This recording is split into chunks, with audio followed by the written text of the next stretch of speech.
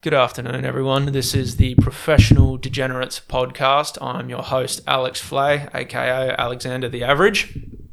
And we are joined here today by Jay. Jay, introduce yourself. Hey, how's it going? I'm Jay, Alexander the Average. I like that, man. That's cool. Yeah. Yeah, I've been experimenting with this soundboard recently. It's quite fun to fuck with. Yeah. Sure. I mean, and it's nice because until I get it in the center of the table, I'm the only one who can fuck with it. Yeah. Oh, that's all good, man. It's all good. No, it's good. Thanks for having me. No, man, it's cool to have you on. Yeah. It's really cool to kind of promote. Yeah, I'm still. I go on and I talk about like this bit. I go on and go, look, I'm still finding my feet in comedy, which is ironic because I haven't seen my feet for quite some time. That's a very good bit. Being a good opener. Yeah. And people go, oh, did you write that? I'm like, no, man. I was sitting at Fremantle comedy, Brendan's comedy show at Frio.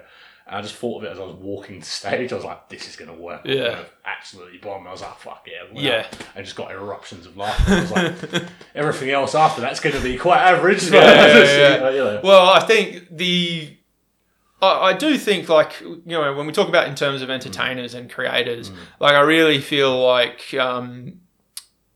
comedians, musicians, cinematographers and photographers, they are, and painters too, like people who actually do art. I all think they're kind of the top echelon of talent. For sure, man. And I kind of feel like they're the most unacknowledged level of talent. Yeah. I fell into this, man, by accident. Oh, yeah, well, me not so much. But yeah, how did you fall into it? Oh, man, I was at the Comedy Lounge one night with housemates, and housemate's like, you'll never do this. You'd never go up there and do that. I was like, don't fucking dare me, man. I was like, don't fucking dare me. Ended up, like, signing up in front of him to prove, like, hey, I'm not a bottle job. I'll fucking do it. Yeah. And then the Comedy Lounge sent me an email back. It was right during Raw Comedy Festival as well. I didn't know. I was like, oh, this must be a regular open mic. Just signed up for it. Realised it's like a yearly competition. Yeah. And they came back a week later and were like, oh, fuck, they've taken me seriously. Yeah. I had like a month to write like very bang average material, and I just went out, completely bombed, completely fucked it, but did it. Yeah. And then afterwards it just improved over time. And I was like, oh, yeah, it's a lot of what I talk about is very observational. So like, I'll be driving in the car and I'll see something and go, fuck, that's quite funny. I'll write it down. Yeah. And it doesn't look funny on paper, but then I get like a subject and go, fuck, I'll start playing around with it. And just works, man. I do find observational comedy the funniest. I find the observational comedy I do is things on various subjects, usually at the expense of someone. Oh, yeah. But I always circle it back to pointing out how much of a piece of shit I am. Oh, yeah. Because I feel like kind of the biggest rule with comedy is like, make fun of yourself first, and then it kind of gives you license to make fun of others. Go into other people. Exactly, sure. And if you're willing to take it on the chin and be the first one to throw it at your chin, like no one can really do it for you. Oh yeah, and 100%. It's like, especially if they laugh at a joke you've made at your own expense, you know. You've got to, and I think you've got to be in some way self-deprecating. And the self-deprecating side of things come from like a girlfriend that sits a bit like an ex-girlfriend who's an ex for a fucking reason. To me, self-deprecating people are really unattractive. I was like, but they can be funny, man. Oh yeah. They can be funny. And I was ripping the shit out of myself, something chronic, man, and it was just like absolutely working, perfectly. But I totally when self-deprecating people are usually the funniest. Oh, for sure. Like because I kind of get why a female might think that, why being self-deprecating always putting yourself down and stuff. But like I went on stage and I was like, I used to be a police officer in the UK, and people are like, people come up to me after all the time and go, were you really a cop? I'm like, yeah, man. I go, fuck, really? I'm like, yeah. And then I hold my belly and go, if you call 999 in England, this is what fucking turns up. I'd be taking your fucking chances, man. And people are just like, people erupt into laughter, and it just, and it's just me ripping the shit. Yeah. No wonder crime rates are so high in London. Man, no, you can't catch anyone, bro. I was talking about, we went on stage. It was so bad. I went on stage. I was saying there was a ranking that went out saying that rape and sex crime was up like 600% in London over the duration of the last year. Everyone was like, "Oh, like, well, where's the fucking punchline coming?" I was like, "I've asked around if anyone's got the CCTV footage." And everyone was like, "Fucking Jesus. hell!" And I was just like, "But you've got to be kind of dark, man." I talk about abortion quite a bit. Like my buddy in America. I have a joke on abortion. I'm trying out tonight. We've got like my buddy in America. He's talking about, and he's like pro-gun, man. Like a fucking absolute gun nut. And he's going, "Oh, the weapon that I keep in my house is it's only 30 rounds in my weapon." And I'm like, "Oh yeah, but that's the average size of an elementary class in the US." Yeah. And he's just like, "Fucking please tell me you've not used that on stage." I'm like, "Oh, I'm gonna." Yeah. Now that you've said it's coming, it's coming. You know what I mean? But yeah, man, you just got to be. And I've never got to a point where I would talk about the world issues because, man, I wouldn't really give a fuck, to be honest. Oh, no, I totally am on board. Like, I can't talk about Australian politics because I didn't find out who was Prime Minister until 3 weeks after the election was over. Yeah, I was like, who won that? Because I honestly care very little about it. And because I've kind of come to the conclusion that, you know, we really don't have much say in the matter. Like, the same people are going to keep getting voted in. I don't know how. I don't know who's voting for them. I think if you do vote for them, you know. You kind of, I mean, like, it's funny because we have, like, Boris Johnson in charge in the UK that just looks like a fucking... He looks like he's the reason why... plugged into a fucking generator with hairs all over the place. Well, you know, I mean, there's a reason... Mayor of London, lives in London... Yeah, man. And the rape rate is up 600% in London. Just but like man. And then I was talking to a guy. Not that I'm calling him a rapist. I'm just saying, you know, maybe there's a connection. No, we were talking to a guy. He was talking about Barnaby Joyce and Scott Morrison, and I'm like, well, one, no human being, in my opinion, should be named Barnaby. That's a name for a fucking Labrador. Yeah, you know what I mean. Like, it's fucking listening to those two man. talking on TV. He's like, oh man, but it's really, it's really good. I'm like, no, man, it's like taking your girlfriend back after she slept with your dad, listening to those two talk. Yeah. It was just like, it's fucking depressing. I was like, made me glad to be British. I was like, fuck, man. Like, this is just not the... But yeah, it was... And then I realised I was listening going, shit, I'm now taking acknowledgement of, like, politics and stuff and going, oh, yeah, this is going to make good, shit on stage. And it really isn't, man. It's not shit I give a shit about, No, I agree. Like, it's another reason why I don't do it on stage is A, I've no interest in it, and B, I know nothing about it. Yeah. I make more observations about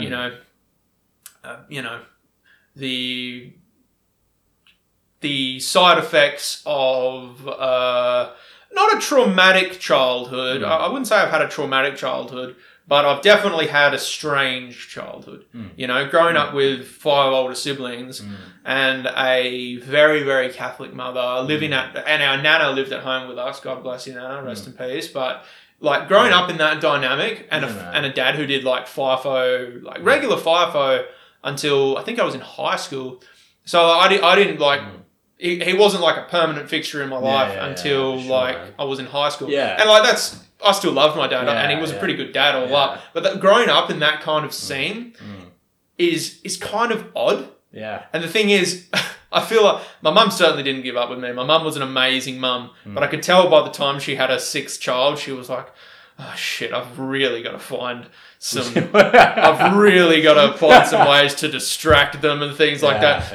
In a big sense, I was left to my own devices. No, for sure, man. Yeah. And I feel like leaving myself to my own devices, naturally, it made me turn into a bit of a misfit. Like, I was probably watching a little bit too much television. And the thing is, I remember watching Braveheart at like the age of 4. Jesus. So it's like, and it's like that's not gives you a very tainted view of life, really. It kind of does, but like the like growing up in that kind of thing, it kind of made me develop a sense of humor about certain things. And my mum was never neglectful, but was just a case of leaving me to my own devices. It kind of manifested itself in a very weird imagination that I still carry on with me to this day.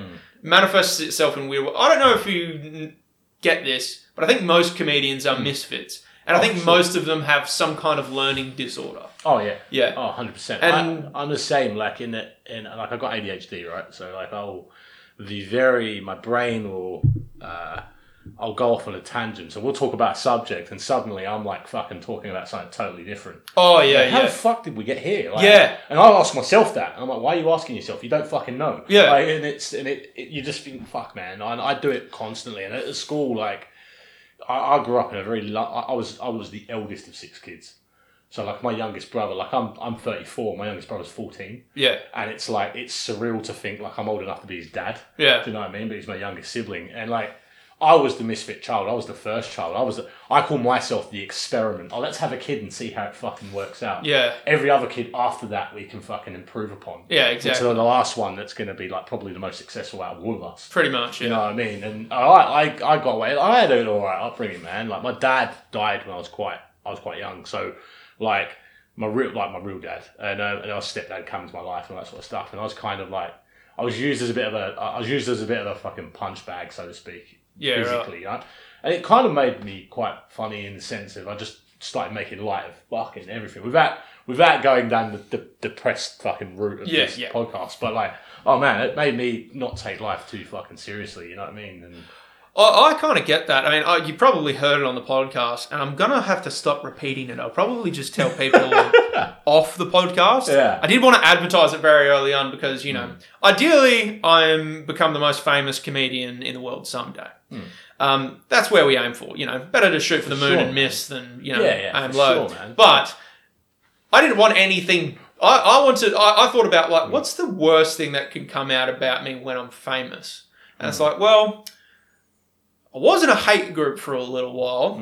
And so if I go public with that now and say how I'm different from that early on, it's not going to be so revealing later on, you know, because again, like, and Hollywood's willing to forgive that shit. Like Mark Wahlberg bashed the eye out of an elderly Asian man, and sure, and he's one of the biggest stars in Hollywood now. And it's not even like he's a good actor. It's like he's not a bad actor. It's like what Jimmy Carr says. Jimmy Carr said it on a podcast recently. He said the 2 biggest myths in life are hard work and talent.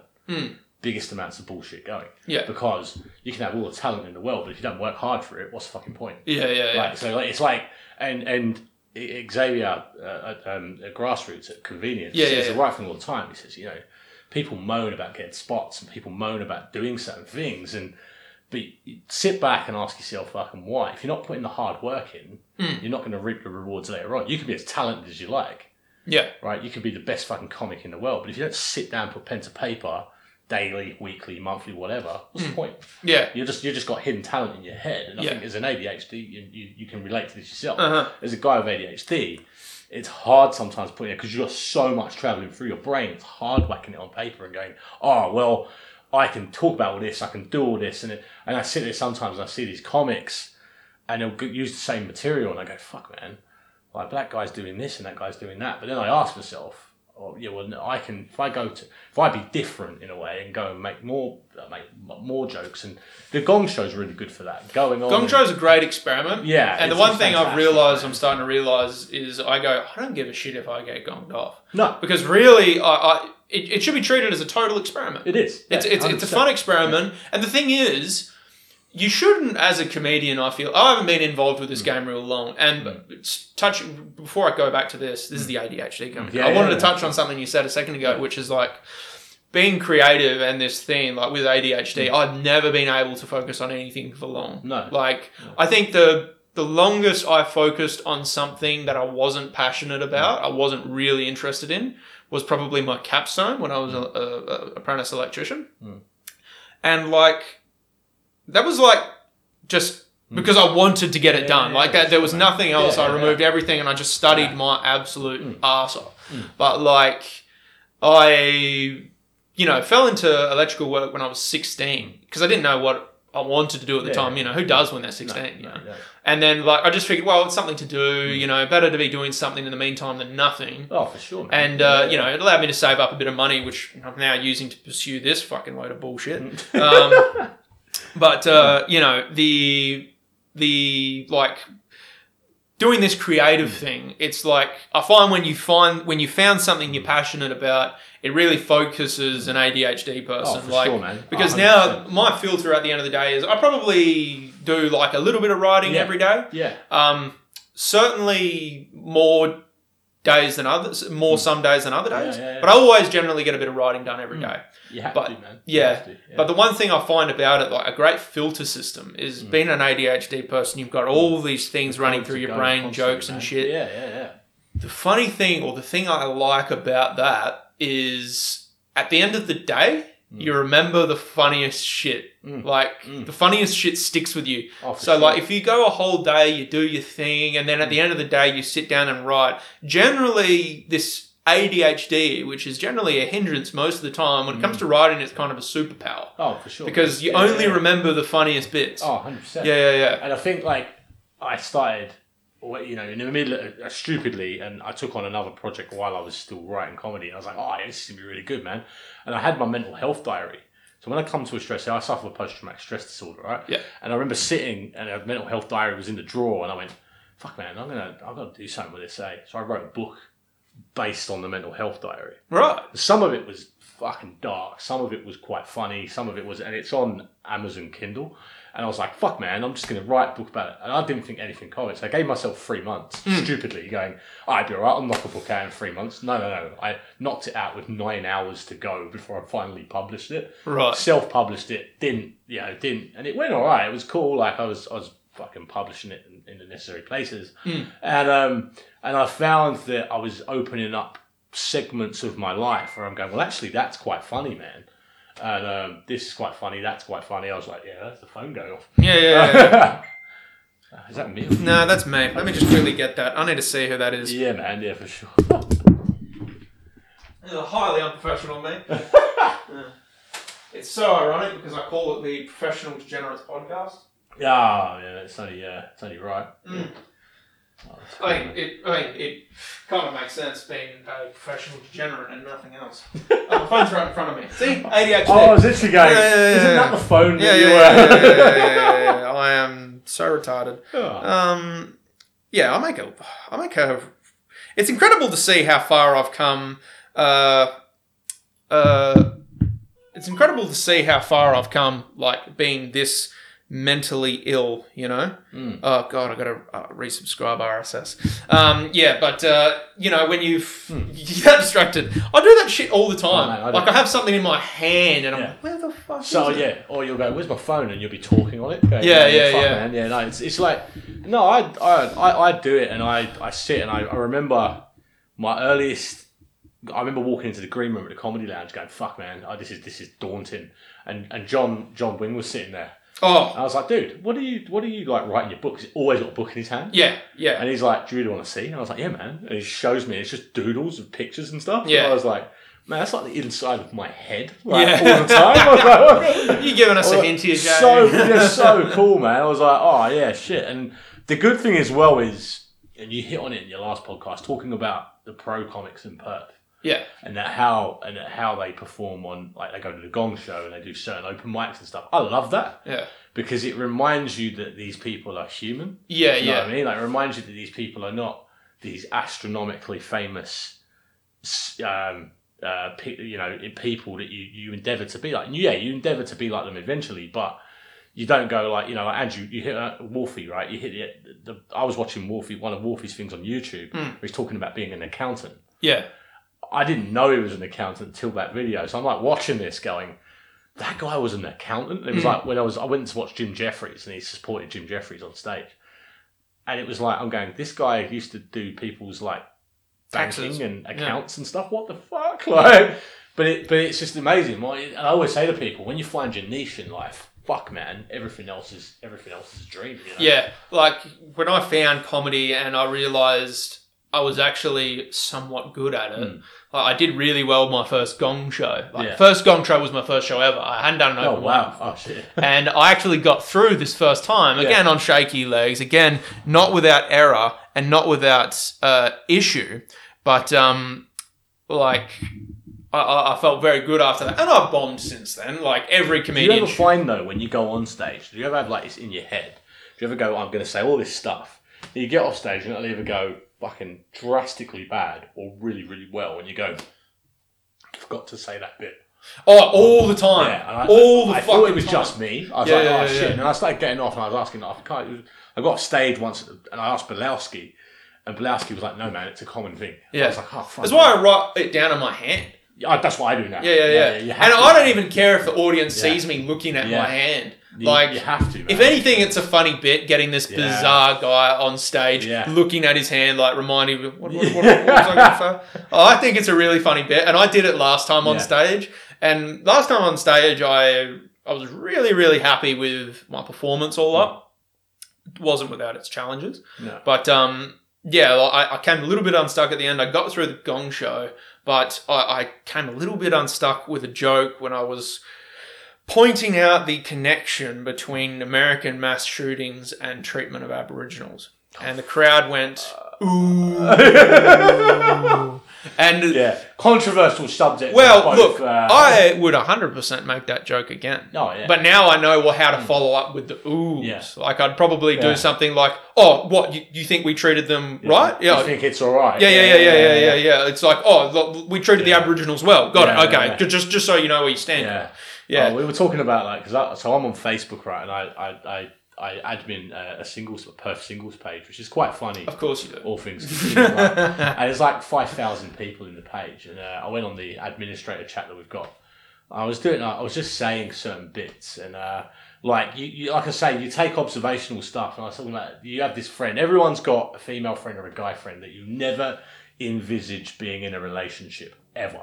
Yes. And the second they get in a relationship, you're like, what the fuck? It's like they've tunneled their way out of R. Kelly's basement. And like, that got like the bit like, it was a bit like controversial, but fuck funny. You know what I mean? Like, tunneling out of R. Kelly's and then you get like, and then I was talking about, and then again, my buddy in America, he lives in Stockton in California. And we talk quite regularly. And I was talking to him about, mass shootings, and I said, children in America are about as safe as a European backpacker in Ivan Milat's front seat. Yeah, nice. And people are like, "Fuck, all right, Jesus Christ." Yeah. But you couldn't do that joke anywhere else but Australia. Yeah. You go to Central Europe, man. Fucking unless you've been to Australia, they wouldn't know who Ivan Milat is. Yeah. You know what I mean? Well, I mean, one thing I feel like it's becoming conscious in certainly a dynamic of the younger comedians, for sure. and certainly foreign comedians coming out and doing it in Australia. Is there are, I feel like, so many Australian comics, and you see some of them at the Gong Show, and no hate to them because it is funny, but they do jokes that are like almost exclusive to Australia. They won't be able to tell those jokes in any other country. No, you wouldn't, and it's the same for a British person, man. Like, I'm doing, and no hate to it because it is funny, but I conscientiously try and stay away from localized national humor as much as possible. I don't mind dipping my toe into it, but I try and make a conscious effort. It's hard though because if you, especially for me, like I make jokes about being British and not being from Mindarie or Joondalup like the rest of my folks. You know what I mean? Like the rest of my people, and people laugh at that. Yeah, that would not get laughs in the UK at all. No. It'd be like, oh, I'm from Australia, but I don't live in Hammersmith with the rest of the backpackers. You know what I mean? But it is, you're right. It's fucking, it's a hard, like when you see these comedians and a lot of them do really, really well. Like Sash Kapoor's doing really well at the moment. Like he's got his own room now and he's doing he's doing ethnic comedy. He calls it ethnic comedy. And it's all these different countries coming together. It's fantastic because they're all fantastic comedians. Yeah. But you've got to be sort of like you were saying, you can't be this right wing Australian nationalist that goes, I don't find anyone funny but white Australians. Yeah. You know what I mean? Like you've got to be very out I don't think it's even so much that. Like it's less so much of a political thing. It's more so like they just make jokes about topics about like, the AFL and an AFL player getting his like being caught with his nose in a bag of coke. And it's like, well, I don't know why that's surprising to anyone about AFL players. They've been doing that for a while. And B, like, an American's not going to get AFL player. No. Like, most Americans will not even know what AFL is. No. So, like, it's, again, like, I don't begrudge anyone their fame, but, like, I just feel, it's certainly not what I want to try and do. Yeah, for sure. But there's a lot of comics I see, and I respect them. I respect them for their joke writing. And again, this is such a piece of shit thing for me to say, but I'm a self-declared piece of shit, so it's okay. That's fine. As long as you're calling yourself it, doesn't matter. Yeah, exactly. There are like a few comedians who I watch locally, internationally, who are I just don't. And some of them are big comedians, and I don't find them funny. Yeah. I don't begrudge them their success. I have no actual hate against them for who they are. Kevin Hart's a prime example. Kevin Hart, I have no idea how anyone finds him funny. No hate on the guy. I can watch the guy in a movie. Yeah. Watch him on stage, that's different. I have no clue how he is so successful at stand-up. No hate to the man. No. Good on him for his hustle. Good on him for his success. But I look at that and I go, I don't know anyone who would laugh at this. For sure. No, it's weird. Like it's weird that you take the best parts of comedians that are famous. Like when I did my first ever gig at the Bayswater, right, it was Joe White was in the crowd, and I'd never met Joe White before. I'd only watched him on TV. I was like, oh fuck, he's here, man. This is awesome. He actually came up to me at the end and gave me the best bit of advice I have, because I went on and was swearing like an absolute trooper and whatever. He goes, don't swear. He goes, you're funny, don't swear. And I talk about my weight quite a bit, because I was a bit bigger at the time. Yeah. And he goes, and he said something about, talk about not having long left to live. And I was like, all right. So I went home and I wrote about it and I sent it to him. I said, what do you reckon on this? He goes, do it. The next time I did it was at the Gong Show and he was in the crowd again. And it absolutely 100% worked. It's the best bit of advice from a comedian I've ever received. He goes, work with this man. And he goes, and it did. And I've tried it out several times since. It wouldn't. I feel though it wouldn't work in a crowd outside of Australia, because Australians have a very, I can rip the shit out of you, you can rip the shit out of me, pull the piss out of each other, not a problem. If I try and do that in the UK somewhere, it would only work with a heckler. It wouldn't work back, face to face, if that makes sense. Yeah. Well, again, like, I do feel like there is so much in delivery and presentation. Yeah, because man. You see down at the Comedy Lounge where people make jokes and people make risky jokes. And I've made a few risky jokes myself. But I get laughs for these jokes. And last show, it was mostly new material. And I was really trying to push the envelope. Like I was really trying to go for it. And I wasn't even using a lot of language, which I kind of agree with you. I don't think, language should be excluded from comedy. But I feel like it's a time and place. You don't want to overuse it. If you're constantly going on, like... And it cheapens it. It cheapens it. And it cheapens it because you're gonna get people's attention when you swear at them. You know what I mean? Like, but whereas if you can actually do it without that, it kind of works. And I opened at Fringe Festival for Jason Woods. And that was like 20 minutes notice I did it with as well. Yeah. I just went out. I've never really done crowd work before. Yeah. And I've never in Australia understood the concept of FIFO. I mean, I get it. I know why it's done. But when someone says to you, I'm FIFO, well, that mean, don't tell me you're FIFO. That's like going, I drive to work every day and then drive home. Not without actually telling you what I do for a job. I've never understood that. I'm FIFO, mate. So automatically people think you're a cracking guy because you're FIFO. Yeah. Oh, you must be raking it in because you're FIFO. The whole front row of this fucking gig were FIFO. So it just turned into a big... And the guy started like... There was this big fucking gigantor fucking muscle protein fucking cunt in the front row. And he was like ripping me. And in the end, he started calling me... We were calling each other out. And I happened to say to his girlfriend, do you sleep with him at night time? And she's like, yes. And I went, is there anything else you do for charity? Oh, Jesus. I made a fucking exit, harshly. And I was like, man, I've got to get out of here. Hell. I was like, man, that in itself. And literally at the end, the guy came up to me outside. I'm thinking, it was like midnight club or somewhere during Fringe. I was like, man, I'm so sorry. Like he was big, man. I was like, bro, I'm so sorry, man. Shaking his hand, trying to bring it in. He wasn't having any of it. And then he had like the softest voice ever. Like Squirrely? Yes. He had like a squirrely voice about him, but he was 6'3". Yeah. And I just went, mate, I'm so sorry, blah, blah, blah. He's like, that's right, man. Bring it up. Really squeaky. The voice didn't go with the fit, you know what I mean? And you just, I don't know, man. Kyle Legacy's another one. And being from the UK, that's a guy that comes out and doesn't actually tell any jokes. He just comes out and just interacts with people. Yeah. And I found that I can go and I can talk about my life and I can talk about stories and I can talk about, I talked about my dad's grave when I went back to England, and it's quite a morbid subject, but I went, he's been dead over 10 years now, so going to visit him at his grave is effectively gardening now. Yeah, and nice. people are like, fucking Jesus. All right. Yeah. But you got to make the light. And my dad was probably the biggest influence. Like you hit on at the beginning, having ADHD is like, you don't stick to one like as you grow up. You don't. I could never up until my 18th birthday. I could never hold a job down.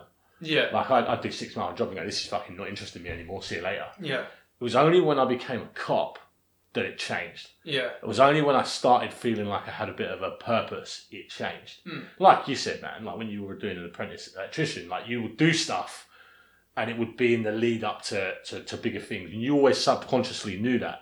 Subconsciously, man, I was fighting at school. I was an idiot. I was such an angry kid. Same. Yeah. Same, man. I mean, I was always funny. I always enjoy making my fucking like the people I care about laugh. Yeah, always. There's always something there. You always knew. But I was such an angry kid at high school, and like I'm looking back on it, I really wonder why I was an angry kid. And there's a few things I can point to and say maybe this, maybe that, maybe this, maybe that. But really, it's a question that still bothers me because it's not like I grew up, again, no one's parents do a perfect job. No. But I had pretty good parents. They did a pretty amazing job. Yeah. And, they were they all up did a pretty good gig. And, like, none of my brothers and sisters are shitty people. No. So it's like, they're actually all pretty good people. Yeah, all things considered, every single one of them. And so I don't know why, like from a period of, I think, 13, 14, all the way until really I was really 17, but really there were a couple of years afterwards I was still a little bit irritable. Like, I have no idea why for that period of time I was such an angry little prick. And I really think it might have something to do with outlets. Yeah, for sure. The reality is, I think ADHD people... They're not like some people where, like, my brother... You're all in or you're all out. Exactly. My brother James and my brother Tom, both swell guys. I think my brother Tom is a little bit autistic, but he's still a good person. I said that like autistic people are terrible people. My youngest brother's autistic. That's a sound. That's a sound bite. He's a terrible I'm about to get hate he's mail. What are you saying about autistic people? The phone's gonna start ringing in there. Yeah. I hope Did you fucking call me? Yeah. Mind you, I'm way too comfortable with the word retard. I'll tell you a story about that in a minute. Yeah. But anyway, so like my brother Tom and James, they could do multiple things at times. Like my brother Tom could do footy, basketball, and James could do rugby, water polo, and cricket and things like that. Yeah. And then academically, they were like that too. Whereas for me, I found academically, I was always pretty good at math. I always read a lot of books, but I was hopeless at English. I was hopeless at science. But really, I was good at maths. Yeah. I had a pretty good mind for numbers. It also helped that my mum was a maths teacher. So that's always going to be really, she really hammered that home. Yeah. And but I was always fascinated by history. And like nothing else. Yeah. And I was never a shit to kids, to teachers. Like I was never disruptive. Shit to kids. Yeah. I was definitely a shit to kids. But I was never a shit to teachers. Like I was always fairly respectful, but I just was fucking hopeless. I think because your mum was a teacher, you had that like influence. Like my dad was a barrister, and like I'd go in, and my dad was fucking serious all the time, but in a funny way. Like so, like I'd go in and go, "Hey, Dad." But no, I say in a funny way, probably more in a prickish way than in a funny way. Like, hey, Dad, I'm doing court on Monday. He goes, okay, detail the, and he was Irish as well, so like, detail the incident to me, and I'd start giving it all. It was armed robbery, blah blah blah. This happened. Okay, and then he would simply, he goes, is it trial or you just go in court period? It's trial. Okay. Right, you're going to get asked this, and it's like, so what vehicle did they get away in? They got away in a Mazda 3. It was blue. How do you know it was blue? Because I could see the car. I could see it in front of me, Dad. Okay, how far away were you? I don't know, approximately 500 metres. And you go, well, how could you possibly have seen a vehicle from 500 meters? I don't know that because I'm not fucking blind. Yeah, That's yeah. why. And he goes, but I've not called you a liar. Do you notice what I'm saying? He goes, I've actually cast a doubt now in the So like, we'd be sitting over the dinner table and I'd go, why the fuck? Like my brother, like, would be sitting opposite me going, why do you ask?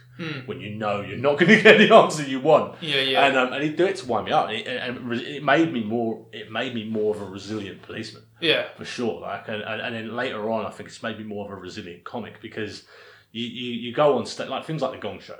I've had a few, but I've been gonged off a couple of times, you know what I mean? And you get really You have to expect to be. Of course you do, man. Yeah, and I expected it, but get disheartened when it happens, do you know what I mean? Of course. And I just go, fuck, man. Like, and I've learnt now that a lot of the audiences will come to watch certain comedians. Oh yeah. So like your guys, like I think John and David were hit the nail on the head on the last podcast, saying when you see someone like that'd be Tom now going, did you call me autistic? Oh yeah. Yeah. And you know, you'll see like someone on the show, and it'll be a professional comedian, and you'll go, cool, that guy's winning this. And you'll look around the audience and go, 70% of the people are here to see Wolfie, they're here to see Emo, they're here to see all them people. And I fucking love them all to pieces. I've learnt so much from the way Emo is a comedian, right? And how he's now, you know, like, I've been recommending people that I know in Edinburgh, where he is at the moment, to go and see him. I'm like, you've got to see this guy. He's so funny. And you're like, but he's Australian. I'm like, yeah. But he's like, he's a immigrant from Africa to thing. Got to see him, man. It's so good. Yeah. And I believe that's important. I think like you've got to go. You've got to promote each other and not have this board. You know, because you see it with some comics. I don't know if you'd agree, but you see it with some comics where there's this hatred towards each other. It's a very micro niche version. Most of the comics I come across are so supportive in their feedback and their criticisms. Sure, like they're really amazing people to work with, I find. Again, I think most comics are a little bit like me. I think they have. Most comics are a little bit like most people in terms of you got that they got have difficult in yeah, some exactly. way. But like they have something that makes them a piece of shit. You know, You're never going to meet a comic that's had like a fantastic something has steeped them into comedy. No one leaves school at 14, 15, 16 and goes, I'm going to be a comedian. Yeah. Nobody does. No. Anybody that says, I'm going to be a comedian is fucking talking out their ass. Because, exactly, yeah. You know, and I you know, like I never set out to do it. I enjoyed watching it. Never did I think until I first got through the Gong Show. And I will never forget it. And it was like, I remember talking and running out of time and the music started playing. I was like, great. Turns around and it was Mickey J and Chris Shin. And even Chris Shin's like looking at me, doesn't quite know how to take it. And I'm like, it's my second time on the Gong. He's like, fuck. And he's like telling everyone.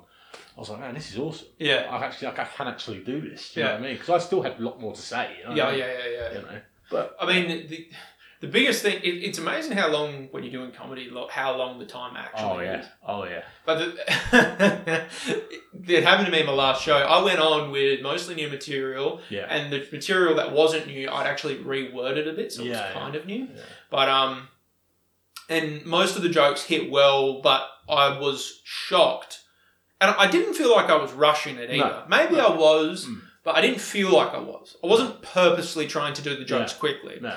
I felt like they were falling from me very organically at a rate that was appropriate. The audience was laughing. I got a cheer on one joke. Yeah. And, like, that was fantastic. And, you know, it was all up a really, really good experience. But there was a bit at the end where it's like, shit, I've run out of things on my hand to say. Yeah. And I went to do a bit of crowd work with someone, and then the thing hit, and I was like, that wasn't a good look, running out of material. Yeah. But again, you know, I'm still so new to this. Yeah. But like, and that's the thing, man. You got to be able to.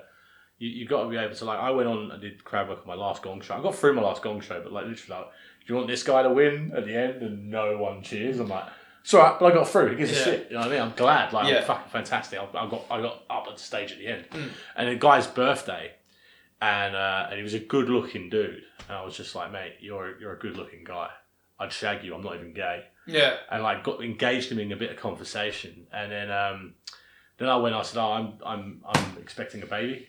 My girlfriend's expecting a baby, and everyone cheered. You know, like what you would when someone announces that. Yeah. I said, whoa. I didn't say the baby was mine. Yeah. Like, and everyone was just like, fucking boom. Yeah, Like, it was, yeah. And the girls, like, there were women come up to me outside, like, at the break going, that's fucking brilliant. Like, Yeah. I said, you think of these things, and I said, and it's weird, you will never meet, as I said to you before, you will never meet a comedian that's not broken in some way. Yeah. Do you know what I mean? You will never meet a comedian that's fucking... And I all my siblings now, by my youngest, have got children. So like I look at all them and go, great, they've all got kids, and when will I change? Will I have a child and it will change me? Fuck no. Yeah. You know what I mean? I'll probably be worse, man. You know what I mean? Man, like I remember. Fuck that phone off. I need to put this thing on silent. It's my work. It's my work hassling me and my friend Jody, and because my friend Jody is a bit of a conspiracy theorist like me. Yeah. She was actually on the first Underground episode, which I've filed away because the audio was so rough. It was a funny episode, but the audio was so brutal. But like, she's a bit like me. She's held into the Hollywood paedophile conspiracy. So her and I exchanged notes on that quite a bit. But when you said the bit about like, oh, my girlfriend's pregnant, and everyone says, hey, I didn't say it was mine. Yeah.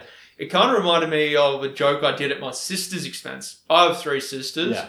And a lot of my humour comes from my siblings in terms of making fun of them. Yeah. I also think it's why it's what makes me comfortable to make fun of women. Because I actually have women in my life I'm incredibly close to and I have an incredible amount of respect for.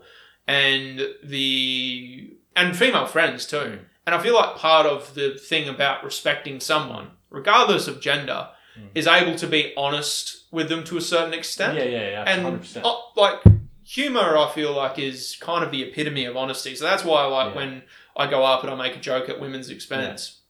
Yeah. It's like, you know, I love it. I love it when a guy puts like his plate up and it's like, you're literally just trying to shag the bird you brought here tonight, didn't you, you piece of shit. And it's like, you are scum of the earth. I, treat women better than you probably ever will. And the thing is, and the funny thing is I probably also say worse shit about women than you ever will too. But the thing is, I feel like that's part of the honesty of comedy. We had like I had a bit, I'll tell you about it anyway, because it probably be weeks before I do it. But like, we're talking about, like when the plate goes up in the front row, especially if it's female, like if she's female, right? I've been referring to her as it already. Puts a gong up, like, hey, what's your name? And she would say her name is, and I go, let me tell you a story, but you got to put your gong down. I had this dog. The dog was called Betty. I was 9 years old. The dog had one eye looking down, one eye looking up. I really loved that dog. The tail was cut off the dog, but it was a rescue dog. It was my friend, and I took it to school. My school friends took the mickey out of me. They told me I looked like Betty. I fucked Betty. All this sort of stuff. It was horrible. So one day I killed Betty. I was so angry and just bricked her head in, right? And she looked like a smashed lasagna by the end of it, right? And let's just say Karen, for argument's sake. Karen, do you know why I'm telling you this story? You remind me of that dog. Oh, jeez. Karen would take that pretty well. Oh, 100%, man. Yeah. It's like when I talked about... because I hadn't been... Ukraine had been invaded. I hadn't... I'm sorry to flip that completely. But Ukraine had just... It's really ADHD conversation. Yeah, man. Had just been invaded. We go from dead dogs to fucking... Ukraine. Ukraine invasion. And like... I was talking and there was all these Americans in the audience. And I didn't know. It was at convenience. And I was talking and I said, we've now established that Ukraine have got a crazy neighbour, so now the world knows how Canada feels. And everyone laughed, and there was all these people at the back, and there was a fucking American that came up to me at the end and was like, I didn't find that funny. Yeah. I was like, why? I go, you're initializing that Americans are crazy. I went, you fucking are. Yeah. I went, you fucking are. You're crazy. You're mental people. Right? And the thing is, they shouldn't be offended when people call them crazy. Because when you think about it, America has been a crazy country and a crazy place since its inception. And the thing is, it's still mad now. Like, I stupidly, I dated an American girl briefly. You talked about the hate group thing. Like, this chick was married, right? And I was shagging her. We've all been there. We've all been there. Yeah. And she was cool. Like, she's a nurse over here now, by the way. She was telling me about her dad in Kentucky, right? And I'm like, okay, cool. And now, as you can imagine, they're all gun-loving fucking Republicans in Kentucky, right? Yeah. And I'm like, cool. And she goes, yeah. She goes, my dad owns some guns. And I'm like, all right, what's he own? Like, because being a policeman, I get interested in firearms quite a bit. I've had firearms pointed at me and things like that. Yeah. And she goes, oh, he owns a few rifles and stuff. I go, oh, what ones? He goes, he owns 5 AR-15s. Oh, nice. I went, 5? Yeah. I said, most people only need 1. Yeah. Why does he need 5 for? Like, Yeah. Oh, just one, one for different calibers. And I'm going, I'm sorry, man. And she's going, oh, he goes out and shoots deers and things like that. And I'm just like, wow, okay, cool. Like 5 AR-15s. Yeah. I said, that's a weapon that's used in mass shootings across the United States. It's like I say, it's a bizarre country. Oh, 100%. Like you think about it, it's like, okay, people from Europe in the 1600s turned up to America to escape religious persecution. Yeah. And now it is one of the most religiously zealot countries in the world. 100%. It's kind of ironic. Yeah. And then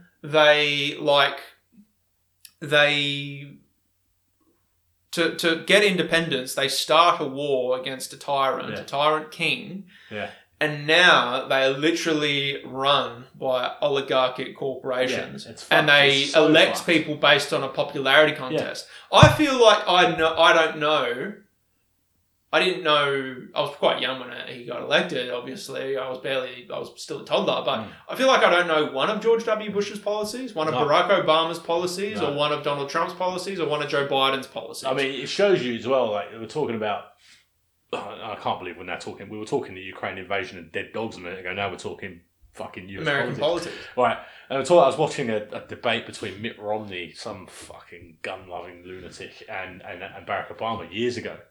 And they're talking about and they're basically slaughtering each other. And then you just see Barack Obama just comes in at the end and slams him and just says, Osama bin Laden's dead. Yeah, yeah. And just fucking, as if to say, I can give you his head on a plate, bitch. You know what I mean? Like, and you're like, that's the state of US fucking politics. Yeah, you know what I mean? Like, it's brilliant. It's crazy. And I mean, Americans shouldn't be offended when we call it a crazy country. No, because it is. Some of the worst things about that country make it crazy, but some of the best things about that country are crazy. Yeah, 100%. And I remember years ago. Oh, this is crazy. Years ago, I got arrested in Singapore. Right. Right. I feel like this is probably this is one for the podcast. I was here on holiday. I was serving in the police, and they kept referring to me as an American.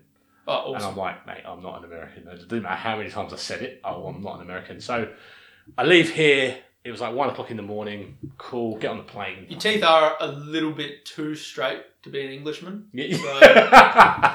Yeah, no, it depends where I am. I was like, really? Oh. Get all self-conscious and start looking at it. But start smashing them in with a hammer. He said it looked like a fucking vandalised graveyard. Fuck. And I got on the plane and I arrived in Singapore. And stupidly, being a certain police officer, you don't pat sniffer dogs. You just don't tuck them. You don't? They're heavily trained. Right. And I got off the plane, there's a fucking sniffer dog there. I pat it. Right. Not thinking anything of it. And I start walking through the airport to change flights. Now, I've landed at 6:25. My flight leaves at 7:20. So I've got, you can imagine in Singapore airport, it's like a city. I've got to run from one end of the airport to the other. Right. So I'm like, cool. So I'm getting followed now by this dog. And I'm thinking, oh yeah, it's fucking hundreds of people around, whatever. So then I get to the place where I'm actually putting my bags into the conveyor for my hand luggage to be checked again. Mm. Cool, no worries. Suddenly my bag goes off for like a secondary search and I'm standing there with this fucking mountain of a guy.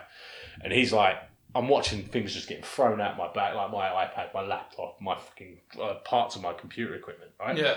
And I'm like trying to itch towards get away from him and he just grabs me, pulls me back and goes, you'll wait until I'm finished. I was like, okay, cool. Gets over to her and I'm like, can you tell me why you're searching my bag and no one else? She goes, you look suspicious. I was like, all right, cool. I was like, by this point, you get a bit angry and like, bearing in mind, you're there and over here is the line to get on your aircraft, right? So I'm like, cool, yeah, whatever. Gets my bag, turn around, I'm surrounded by Singaporean police officers and border guards. And awesome. Can you come with us? I went, what for? He went, that wasn't a request. You're coming with us. I was like, yeah, fuck, right. Yeah. I'm thinking it's because I've patted the dog. I'm thinking, right. All right, mate, listen, I'm so sorry. I didn't fuck the dog. yeah, you're talking like I've bent the dog over and shafted it. Yeah. But And I'm going, listen, about the dog here, right? And as I'm doing this, he's grabbed my hand and put me in handcuffs. So now this whole flight, that boat, like Airbus A380, fucking 500 passengers or whatever it is, are watching me getting drafted away in handcuffs. Nice. Gets taken in like a room, gets spoken to and whatever. And I'm going, this is fucking surreal. Take all your clothes off. Sorry, what? You heard me. Take all your clothes off. What if I don't want to? Or we'll do it by force. I was like, fuck, okay, cool. Because shit, this is serious for patting a dog. Fuck, man. All right.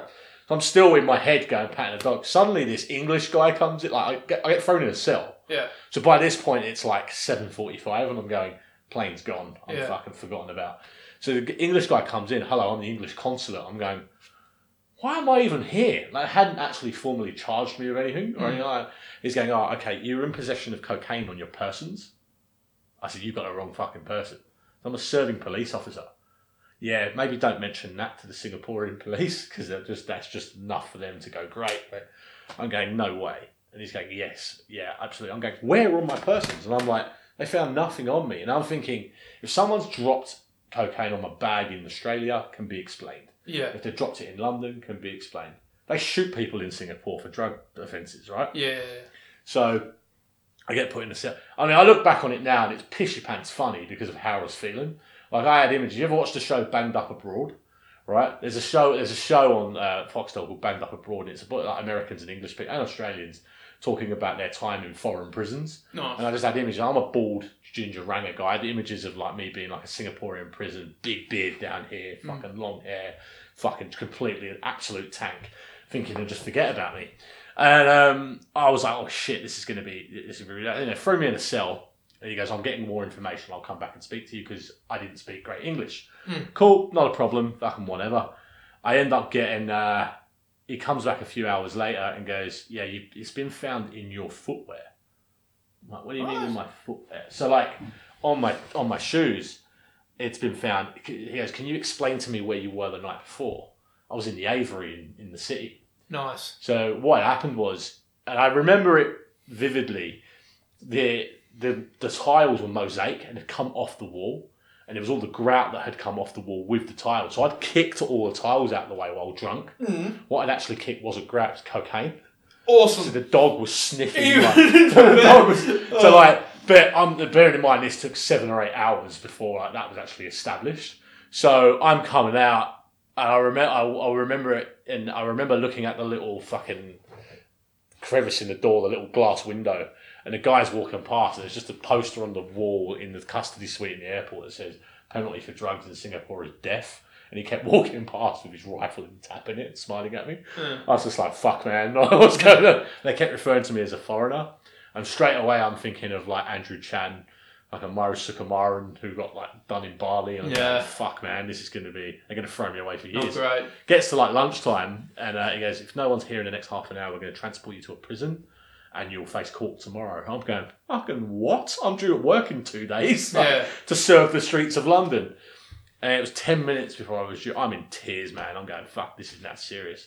Still hoping someone's going to open the door and go, ha ha! Right, and nothing. And anyway, come in with all my clothes, just close to 1 o'clock, and it's like, yeah, man, sorry for any inconvenience. He's cool. I'm like, well, fucking what? He goes, yeah, it was a microscopic amount of cocaine that's found in your footwear. You've obviously stepped on it or kicked it or something. And I'm going, he goes, that's what the dog detected. Right. The dog knows no fucking difference. Yeah, the dog doesn't know the difference between a ground and they've treated me as if, like you said, I pulled my fucking cock out and fucked the dog in front of everyone. Well, this is probably why they were upset with you. You know, you're in an Asian country. Yeah, you pull your cock out. It's bigger than theirs. It's bigger than theirs. And I got home and I remember, and the funny part of it was, he's like, "Do you want us to call anyone?" I said, "Well, I'm going to need to contact someone in the UK to book me a flight." He goes, "No, the plane waited." Now, bearing in mind, the plane was meant to leave at 7:25 a.m. It's now like 2 p.m. in the afternoon. Nice. And he goes, yeah, the plane waited on the tarmac. So the plane the plane was leaving. It had got halted on the tarmac. The people on the aircraft weren't allowed back into Changi Airport because they didn't know what was happening with me. So what I found out later on was, under Singaporean law, you cannot, if you're a non-national, they have to charge you before an aircraft can leave the ground. I should have done the story time bit for this. Story time. Once upon a time in Kenya. Once upon a time in Singapore. And I was like, so I get like ushered out, police guard to this aircraft. Yeah. Get on. Mind you, I mean, this is a fucking great story, and like I can't.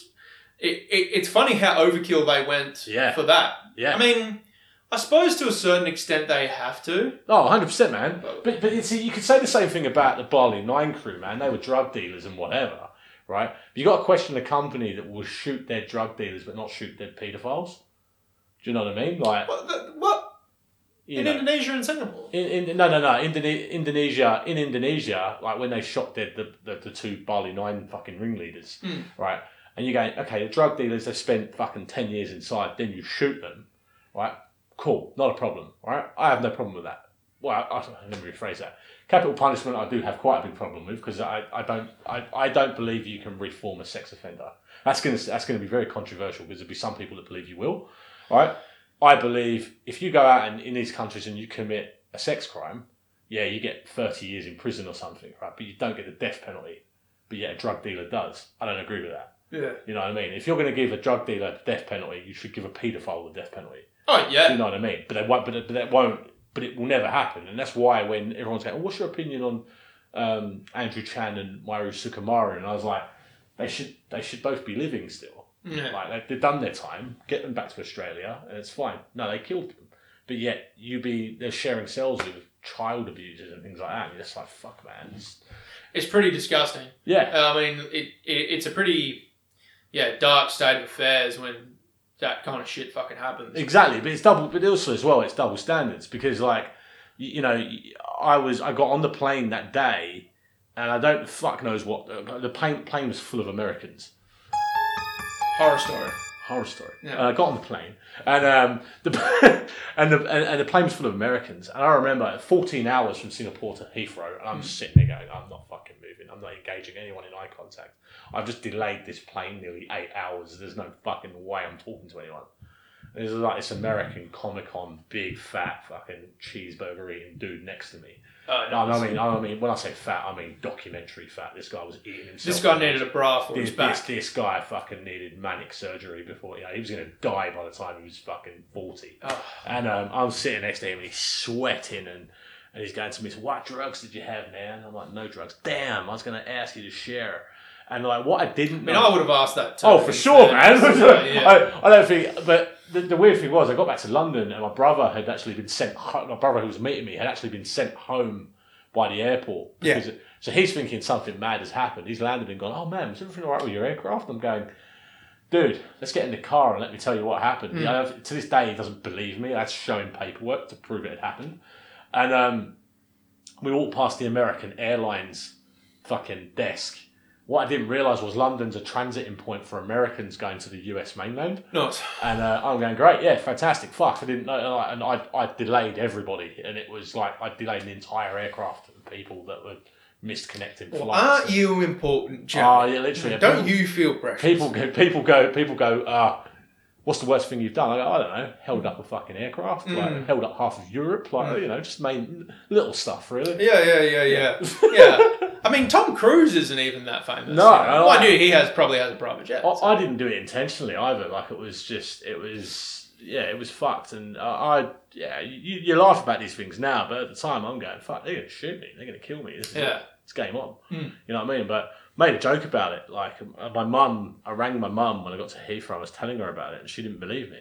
And then going, I said a bit about it on stage, going, when you've got your mum and your mum's a proper dickhead, like, and she does proper dickhead things, like when you get arrested by a country where capital punishment happens, she doesn't believe you. Yeah. And it was, they wouldn't allow me. They had a press conference as well. This was it was surreal. It was like this. There was like microphones on the thing, and I'm like, my head's being held up by the fucking police, and there's cameras. I know there'll be a YouTube clip somewhere in foreign of just me in like prison oranges, fucking just distorted cameras in my face. Yeah. Eyes squinting, and everyone's thinking to themselves, it's like, I could believe that guy had a coke bender in Singapore. This cunt's fucking guilty, for sure. Like, but I just, man, it's just funny shit. And you think about all the bad shit that's happened in your life, and go, how can I make it funny?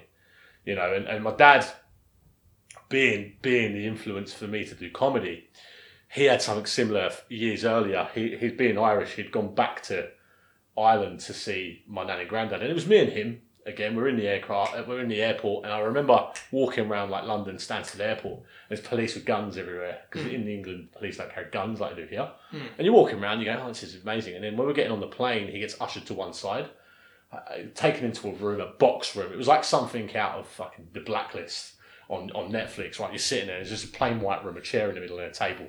And a lady walks in and says to my dad, "Who are you going to Ireland to see?" And he's like, "Mum and Dad." And they are. And he goes, "Mum and Dad." He goes, "Oh, you fancy yourself as a bit of a comedian, do you?"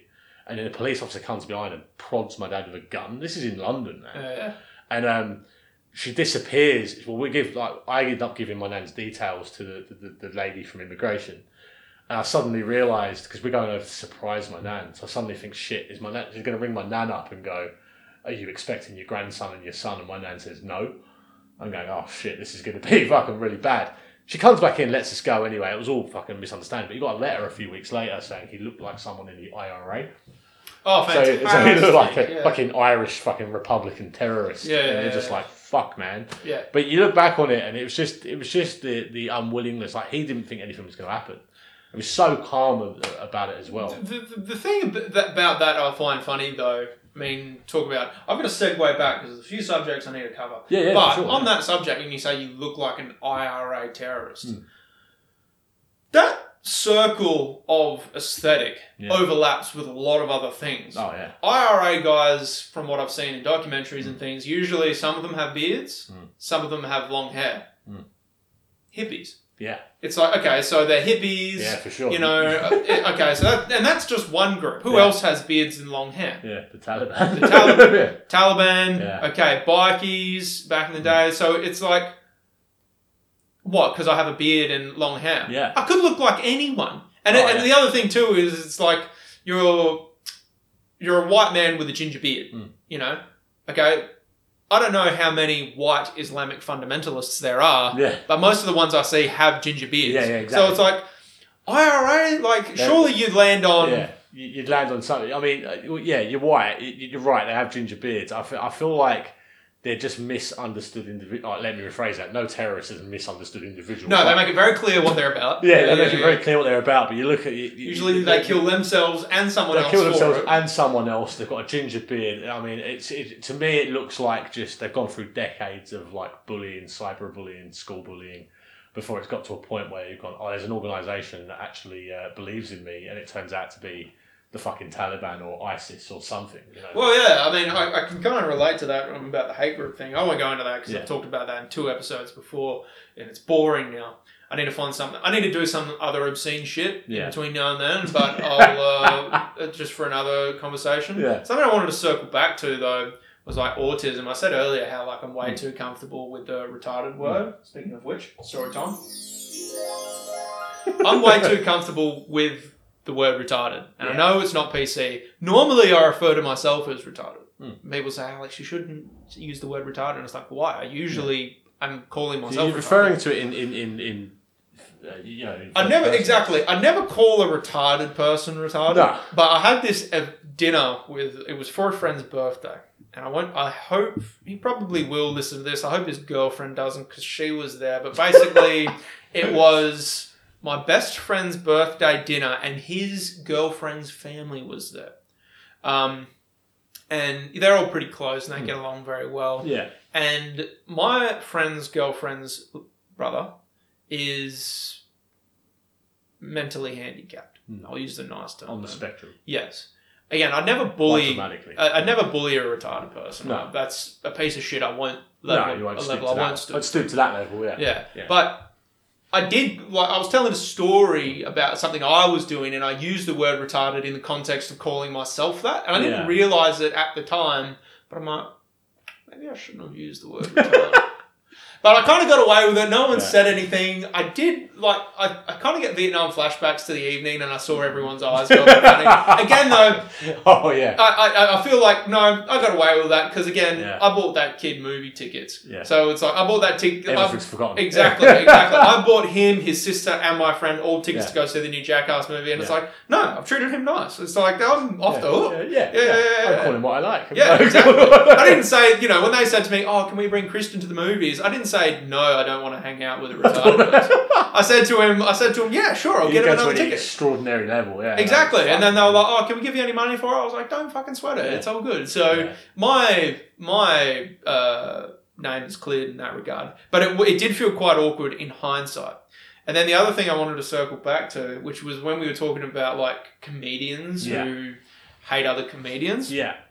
I don't want to mention names. No. And most comedians are amazing. Of course. But I remember there was a comedian, my first Gong show, where I did quite well, who made me feel uncomfortable, but they said they were offended at a joke, which I kind of feel like, you're a comedian. Yeah, you've got to be. You're the last person who should be offended. Broad. You've got to be broad, and I think sometimes I used to get. I'll be honest. I used to get not offended, but there was a comedian that used to direct certain. It was the Windmill, and the Windmill was. The Windmill's.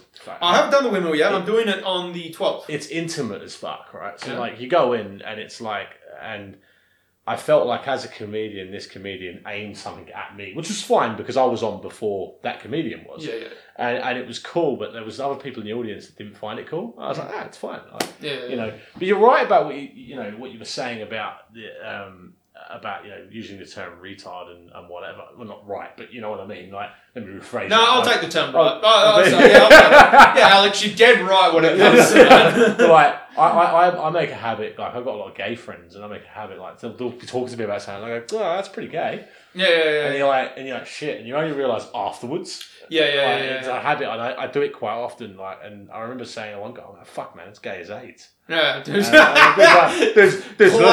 Classic quote. Dude's looking at me going, "Fucking really?" And I was just like, "Shit, dude, I'm so sorry." Man, I'm gay. I haven't got AIDS or anything, but man, fucking think about what you say. Think about your surroundings, man. I was like, all right, cool. We were housemates at the time, so it kind of made it a bit more awkward. But I kind of have a gay friend who, he's very good about it. He gets my sense of humour, so I kind of get away with jokes around him that I could not make around anyone else, around any other gay person. Yeah. I remember this one time, and he tells me all this shit. Yeah. And he came to me this one time and he was telling me about this guy he was fancy, and he was like, "Oh man, I really don't know how to feel about this guy," and things like that. And I would say this to a straight person whinging about someone they had a crush on. Like a chick, yeah.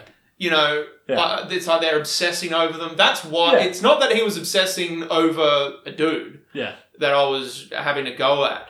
Yeah. But he was droning on for a bit and he was like, "I don't know what I should do." And I was like, "Well, maybe you should do this. Maybe you should do that." And I just eventually put the foot down and I was like, "Corey, don't be so fucking gay." And he laughed at that. And the thing is, in the same context, I would have used that on a straight person. On a straight person. Yeah. And because you'd have been none the wiser. It's only afterwards you go, "Fuck, I shouldn't have actually said that shit." Well, no, I never think that about anything that comes out of my mouth. I'm the kind of person, I'll say something and I'll be laying in bed 4 days later going, "Remember that comment you made to such and such on that particular day? Fuck, my brain goes, probably shouldn't have said that." Yeah. I do that. That's probably really... Then I'll go on Facebook and have a look and go, "Oh, they've unfriended me. Fuck." Okay. I know. I do that a lot, obsessing over things that have happened in the past to a psychotic extent. And sometimes it's not even things I said. Sometimes it's someone else said. Yeah. And it's not even that it was necessarily offensive. It's like, what did I mean by that? Or they even sometimes someone looks at me funny, I'm like, did I do something to offend them? I don't want to offend that person. You start trying to track it back in your mind. And it's like I say obscene shit all the time. What could I have said? Really, I could have said anything. With an ADHD brain, you're right, it's difficult because I do it all the time, constantly. People will be watching this listening to this, listening to this podcast going, "Fuck, 2 ADHD guys, what a fucking meeting of minds." Oh, man. Yeah. The level of fucking... The subject, just the subject row alone. It's just it's fucking ridiculous. Oh, man. But you're right, though, man. It is. You say something and you don't realise. And, man, I've said things as a police officer not realising what I'm saying. I mean, I went to detective level, so like I was quite high up, and I used to walk around, and I wasn't your shirt and tie fucking wearing detective. I was your hoodie, fucking hat, and whatever. Plain clothes. Yeah, man. And like you'd walk around and you go, cool, fucking. And I'd say things like I've said things like, "Fuck, it's pretty gay." Like And, you didn't listen to that last podcast where we were talking about illicit substances, were you? Oh yeah, someone said to me, like, any cops are listening, or I think John was when any cops are listening. No. Do you know what? It's weird. Like I live now. I won't name him because this is probably going to incriminate the guy. But I live now with my housemate. I've known for 23 years. Yeah. We were from very different areas of London. Like, well, the same estate, but he went down a different avenue, and I went down the law-abiding avenue, and he didn't. Nice. But now we've come together as mates, realised, hey, it's what shapes you as a person. Yeah. And we were like, he sold members of my family weed. His brother was one of the biggest drug dealers in the south of England, probably still is. Where, the kind of drug dealer where going to jail was just a fucking occupational hazard. Yeah. Do you know, that kind of guy? And I live with him now. And he's in like amazing. He's in like a blue collar job, like a real fucking night. And I look going, shit, if I could look at you 10 years ago, man, fucking, it's crazy. But people change, man. It's a fact of life. And the one thing I do feel pretty gutted about was that I never actually had an opportunity to recreationally try drugs or anything, Well, mate, you've come to the right place. Mate, this is the kind of friend I am. Yeah. Because I had bad experiences. I won't name names. Yeah. But basically, I gave someone they're a new acquaintance, but like I'm very friendly with them and I have a lot of respect for them. Yeah. And like I want to become good friends with them. I gave them a substance. Right. And the substance was quite a powerful substance. Right. And I told them this. I was like, dude, do half of it. Yeah. Wait, do another half. Yeah. Be with someone. Be in a safe place when you do it. And they're like, yeah, go on. I'm like, you fucking will do it. And he was like, yeah, of course I will. He didn't. Yeah. He freaked out. He had to go to the hospital again. I won't name names, but after that, I am like, because I've had 2 bad experiences with giving someone drugs I shouldn't have. And like, I gave fairly illegal, that activity, but I never sold it to them. I gave it to them as like I gave it to friends. them as a gift. As a gift, precisely. One of them, I thought they were going to suck my dick, which they didn't. So, but like the second one was just as a friend. And funny enough about that story, another story time. Quite relaxing. I know, it's good. It sets the mood, especially for this story. When you were saying earlier about like making fun of that woman, where it's that story where you said, the kid's not mine. Oh, yeah. It reminded me of another story, kind of connected, when my sister, Georgia, who's getting married this weekend, when she called me to tell me that she was engaged, I was at a Bucks party weekend. And this wasn't the start of the Bucks party. This was well and truly into it. You were fairly gone by the I was on so many extracurricular substances. Yeah. I had so much alcohol in my system. Yeah. Honestly, if I did a drug test, I would have blown up the lab. I would have put them out of business. Yeah. Permanently. Yeah. And I remember, here's the way my mind works. I'm always quick to a joke, or I try to be. She was like, I'm engaged. James proposed. And I was like, wigging out. I was like, oh, that's wonderful. That's amazing. Is he there? And they were like, oh, yeah, can I talk to him? I was like, James. I was like, so James, I hear you proposed. He was like, yeah. Like, so she said yes? And I'm wigging out. And that same weekend, I was on a mind-altering substance. And one of these ladies of the evening said, it's like, oh, can I have some? And I gave it to her. Yeah. And she did one. And I did a lot more than that. Yeah. And she was freaking out because she thought I would freak out. Yeah. And all of my friends are around her saying, no, it's Alex. He's done this before. He knows what he's doing. He's an expert. Yeah. He's not new to this. No. Yeah. It's like, don't worry about him. And she's freaking out because she thinks I'm going to freak out because I've done substantially more than her. And she's like, she's completely wigging it. And everyone's like, And I'm thinking, like, she's losing it. And I was like, I paid good fucking money for this stripper. I organised this shit. If she doesn't get her shit together. Yeah. And I was like, eventually they got their shit together and the rest of the weekend was a hit. But after that, I learned never give drugs to pretty girls. Because pretty girls can't handle drugs. No, for sure, man. No. Usually they're too petite and too fine. And it's like, darling, if you're going to do drugs, be at home in a onesie and laid down. Because that's the only state you're capable of doing. Stay out of the way. I mean, you say that, right? In fairness, most of the drugs I partake in, most men can't handle. No. And it's not saying me, oh, look at me, I'm this super elite person. Yeah. But for me, it's kind of like... I mean, the onesie alone is like the inside It's of an my image, head. right? I mean, Yeah. Like, I mean, but like, this is traditional garb where I come from. I'm a ceremonial wear. Yeah, exactly. I'm a shaman amongst my people. But like, the whole thing of it is like, I kind of have an understanding of the type of substances I partake in, which is where, like, I know when and where I need to do it, especially since I've made a mistake on where to do it. For sure. And once you've made a mistake, some people go make a mistake on this stuff and they go, I'm never ever doing that again. Yeah. My mistake made me go, I'm not going to do that again that way. Yeah. I'll do it again in this way. In safety. Yeah. So, like, I've gotten better at, picking my time and place. Oh, yeah. Sure. Yeah. But the fucking...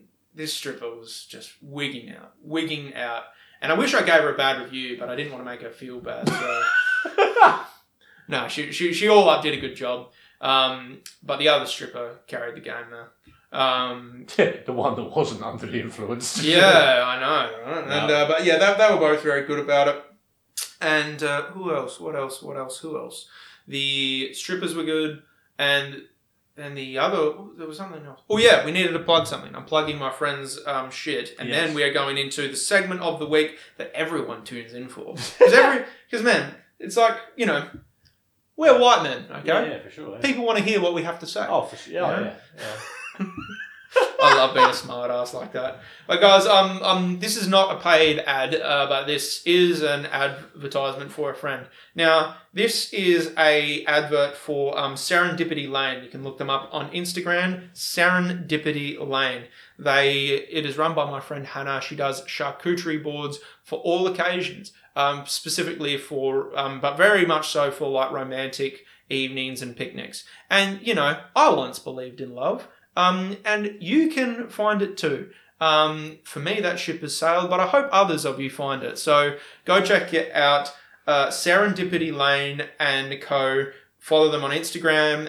They do charcuterie boards, perfect for any occasion. You can go in, you can add dietary requirements, you can add anything you want to it, really. And yeah, it's basically like a nice hamper for an evening. Nice. So rather than go to the shops and waste your time when you could be doing something more productive, like, snorting coke or something, get someone to do it for you. Yeah. And, it's a great little business and you'll be supporting a young entrepreneur too. So yeah, go give them a shout out. Your ship has sailed. Oh yeah, I'm not finding love anymore. Mine's fucking sunk, dude. Yeah. It was fucking sunk. Yeah. Sunk any ladies listening? Yeah. Fuck that. Two young white men here. I hope, I'm not right now, because really, for now, I'm still quite a horny person. But eventually, I hope to morph into something that has no horniness at all. Man, I don't want to be horny because it does nothing but get me in trouble. I'm in my mid-30s, and I agree with you totally. It's the dating. I mean, admin in a singles page on Facebook. Like you sort of read, like you go, it's a real mid-30s. Fuck, man, I'm telling you, man. Like you go on dates with these people. And you go, fuck, I can see why half of them are single. Yeah. Do you know what I mean? Man, it's fucking scary. I'm so glad. I look at myself and go, I'm so glad I'm a single man. Look, mate, I'll tell you, as I said, I'm in my mid-30s, man. The horniness hasn't gone yet, so. No, but the other thing too is again, being kind of retarded, I'm really bad at flirting. Yeah. I'm not unsuccessful at it totally, but I'm mostly really bad at it. And I am really bad at reading when someone's flirting with me. Like I have no radar for that. Same. And then when I'm friendly with a girl, just thinking I'm being friendly, I will say shit that will make she or her think I'm being flirty. Yeah. It's like, no, I'm just being retarded and inappropriate. I'm just an idiot. Yeah. It's like I just say shit that comes into my mind. I tell people, you're showing an interest in me. Like, man, I'm just socially inept. Like, I couldn't tell whether you were trying to fuck me or trying to just fucking be friendly. And so like a lot of people. I was talking to this one girlfriend of mine recently, and she was like, "You've got to find yourself a girlfriend soon." And I was like, "It's probably not going to happen." No, because she was like, "It's like, it's like you're such a good friend of mine, and it'd be really cool to have because I'm also good friends with her and her boyfriend. I get along with both of them really, really well." She was like, "It'd be really great to double date." Yeah, exactly, double date. And I was like, "Nah, listen, shit is never happening." Again, you won't like anyone I bring because most of the people I'm sexually attracted to hate me. So if they do go on a date with me, people I hate fuck from time to time. Yeah, exactly. I date no one I would take home to my mother, and it's not because they're bad people. It's just because I would not want to subject them to my mother's inquisition. Oh man, 100%. Mothers are the harshest critics in the world. In fairness, they want the best for their children. Yeah. But they are the harshest critics. I was married some years ago, believe it or not. Fucking someone married me. I don't believe it. Yeah, no, trust me. I didn't believe it either. Yeah. But I'm here for a reason. No, but my grand, like when my wife had an affair, right? I won't go into detail, but it was fucked, right? I caught her in bed with someone. And my faith in females went probably then. Yeah. But anyway, on a brighter note, I took my gran, God rest her soul now, she passed away, but she used to say to people all the time, she'd go, you should be the breadwinner. What did you do to cause us to do it? Fucking what? What did you do to cause us to do it? It was like a 1950s type lifestyle. She should be at home doing all this stuff. My wife wasn't even doing that. Like, she just sat at home and lounge around. Again, look, some people need to, and this isn't more than just relationships. No, it's in all areas of life. Yeah. But I do think it's very important for people to be self-critical, analyse what they do in things like that. But again, I feel like you should do that with the acknowledgement that sometimes people are just pieces of shit. Oh yeah, 100%. It's you have to kind of take that on the chin, and I did. But I went expecting the support from my family, and my nan, that still, as I said, lives in the 1970s, was just like, no, it's all your fault. Yeah. You're the male, something you've done. And I'm like, fuck, man. No. I know she's set in her ways, but fucking come with the times. No. Again, as a grandmother, that was a real, that was a really bad bit, but I really just wanted to fuck with the soundboard. I did not do that We've not done anything really soundboardish, yeah. It's like, I just want to play with it so much, honestly, I like having this in your house because I'm trying to jerk off less as I get older and watch less porn. I feel like it's... Well, how old are you? 24. Well, I've got news for you, buddy. Don't go anytime. Yeah, I know. What I've done... As a single man 10 years older than you. But what I've done as a way of distracting me, I just play with this and it's like, you get the... I won't do the intro music because it's too loud and it's not very good music, but you get the laugh. Really stupid. Yeah. Cheers. Yeah. That sounds like someone explaining my sex life and then that being played at the end. It's like, punchline to that. Then you got the horror thing. I like that. And then you got... Just the fuck. I'm going to play that when someone says something really dark and unfunny. Yeah, right. That was... on that note, that took a segue. And then Dream. I did a bit. I got Aaron Smythe. I don't know if you know Aaron Smythe, the comedian. I got Aaron to film it at the back of my phone. I'll never forget it. And I said about my ex-partner cheating on me. And I said, she's going to hell. I said, but she's such a slut that when she goes to hell, she'll probably be sucking Satan's cock within a week. Oh, no. I have never... that sound would have been appropriate because I just watched every single plate go up in unison. No. It's just like... I love it when that happens! Fucking brilliant, man. I was like... Secretly, I was fucking impressed. Yeah. There was about 30 plates went up at once. I know, it's fantastic. Yes. It's almost better than parts of the gong. I had Yeah. a similar thing my first gong show, and it's like, this isn't to big myself up, but this was such an amazing night, and I remember it with such fondness because I went down, and I was doing quite well. I did a bit of crowd work. Again, it was my first night, so it was a bit rough. I hardly can be expected to be Dave Chappelle first go. No, of course. But like, I really was enjoying it, and I was doing fairly well for a first timer. And then I got into this bit about roommates, and I won't do the whole joke. Yeah. But I won the crowd back at the end of it. By the end of the joke, I'd won the crowd back. Yeah. But the opening to the joke was, have we got any roommates in the house? Hey, you got a few cheers. And then I was like, yeah, when it comes to roommates, women are stupid. That sentence, women are stupid. As soon as I said that, just the fucking speed at which the place went up. Like, just... And I got through the joke and I won them back, but like, yeah, just the velocity those plates went up was incredible. And I was like, man, I can't. It gets a reaction. I mean, I remember watching a Ricky Gervais gig, and he just comes on stage and he goes, "Women." Yeah. Literally, everyone just went fucking like, and it was so funny. Yeah. But you're right. Like, I love, you know, like. The only thing that would be second to that kind of reaction is winning the gong show. I'm just like, man, this is fucking brilliant. And literally winning, not even getting past the gong. Literally winning. That is the only thing that can top that. 100%. When you get the slow plates, that's demeaning. When you do a punchline which gets all the plates to rise, you're like, fuck yeah. You watch the likes of like Josh Durkin and stuff, and I fucking love Josh's comedy. And I when he's on the gong and I'm there, I look forward to hearing it. Oh man! And like he goes on and he grabs the mic and just holds the mic. Yeah, I'm trying to get him on here. Oh, you've got to, man. You've got and like you'll talk and he'll and he just looks and he'll say a joke and he can do a very like Gary Delaney type comedy where he can just come out with one-liners. I can't do that. I wish I could. It'd be a great way to be, bring the comedy in, but he goes on and he'll say something and get such a stark reaction and he'll just grin at the crowd and lean back and forth and go, right, some more. And then he'll start going on about, like, and it's just random. Yeah.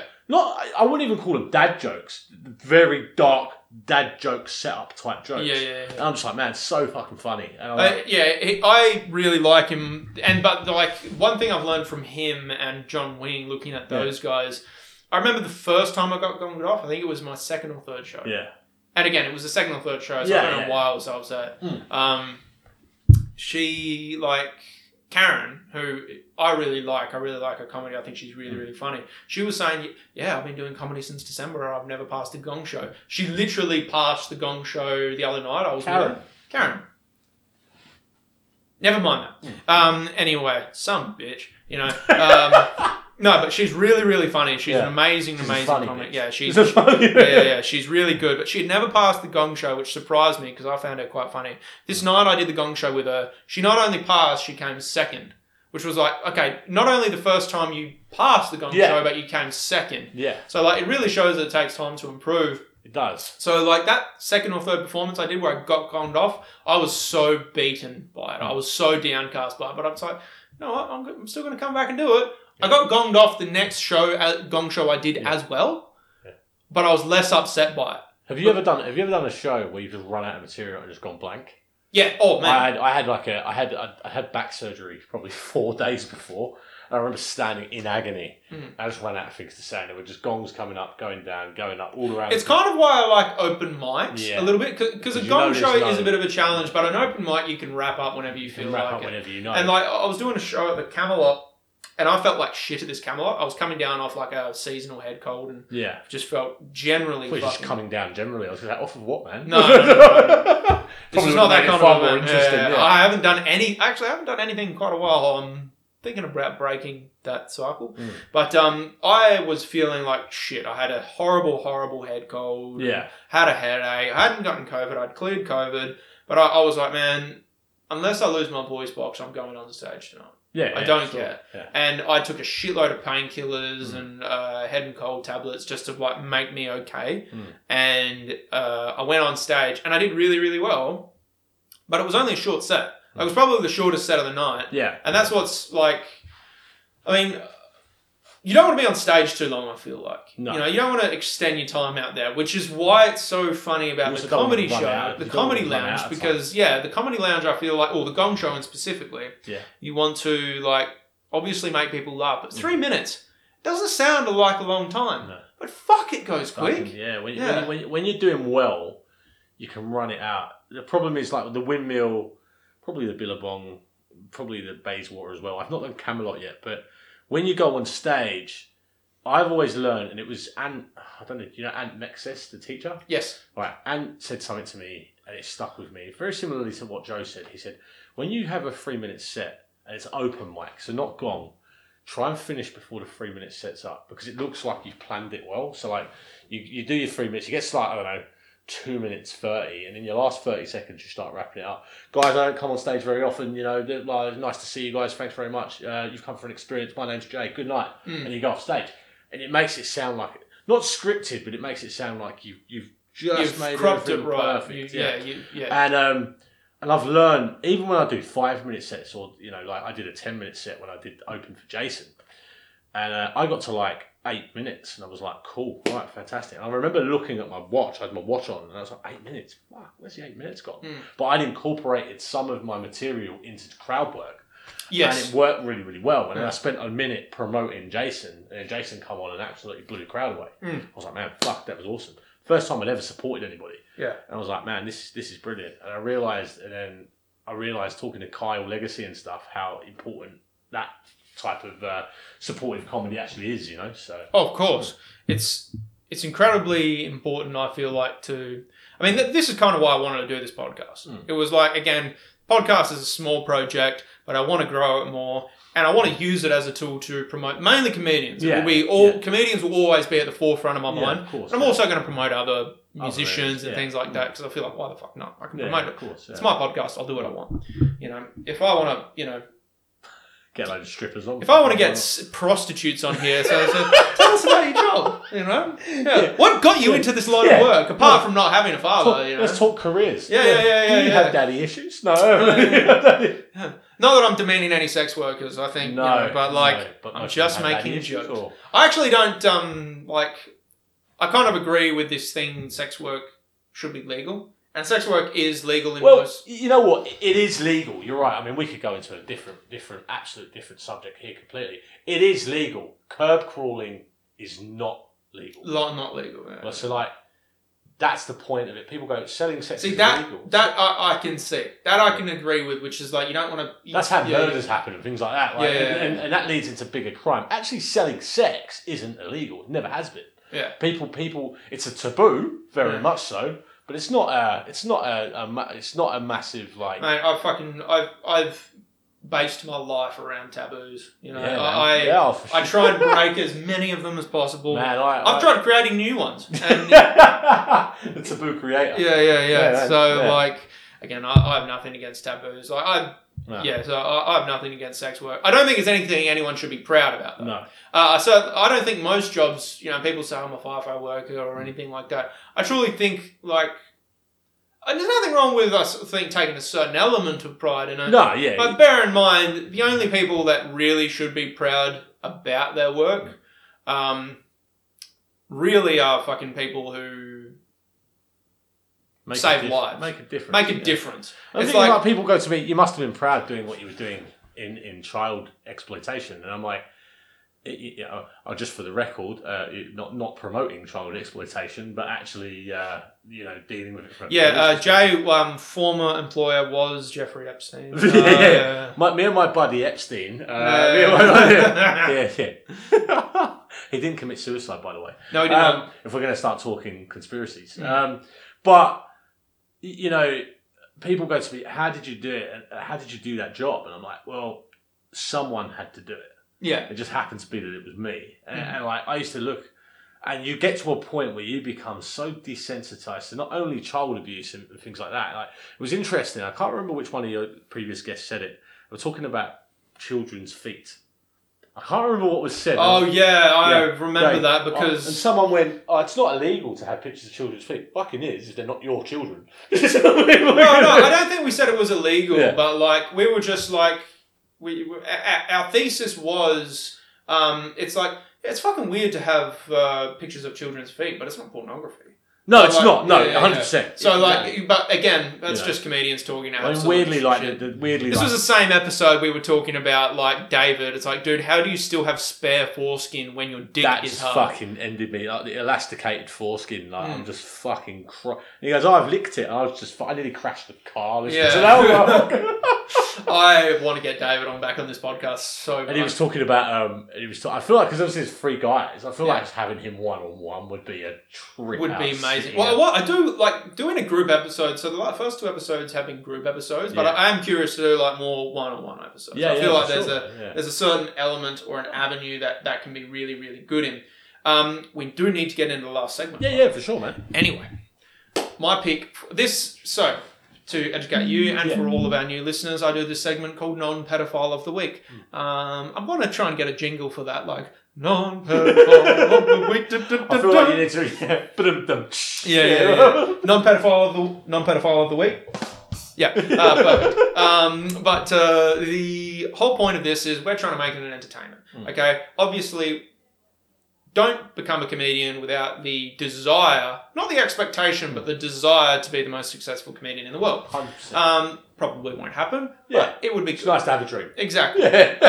So the whole point of this is we want to be entertainers. Yeah. At the high end of entertainers, I'm sure you subscribe to the same conspiracy theory that most professional entertainers are pedophiles at the high end. Oh, yeah. Now, I have got it down to a ratio.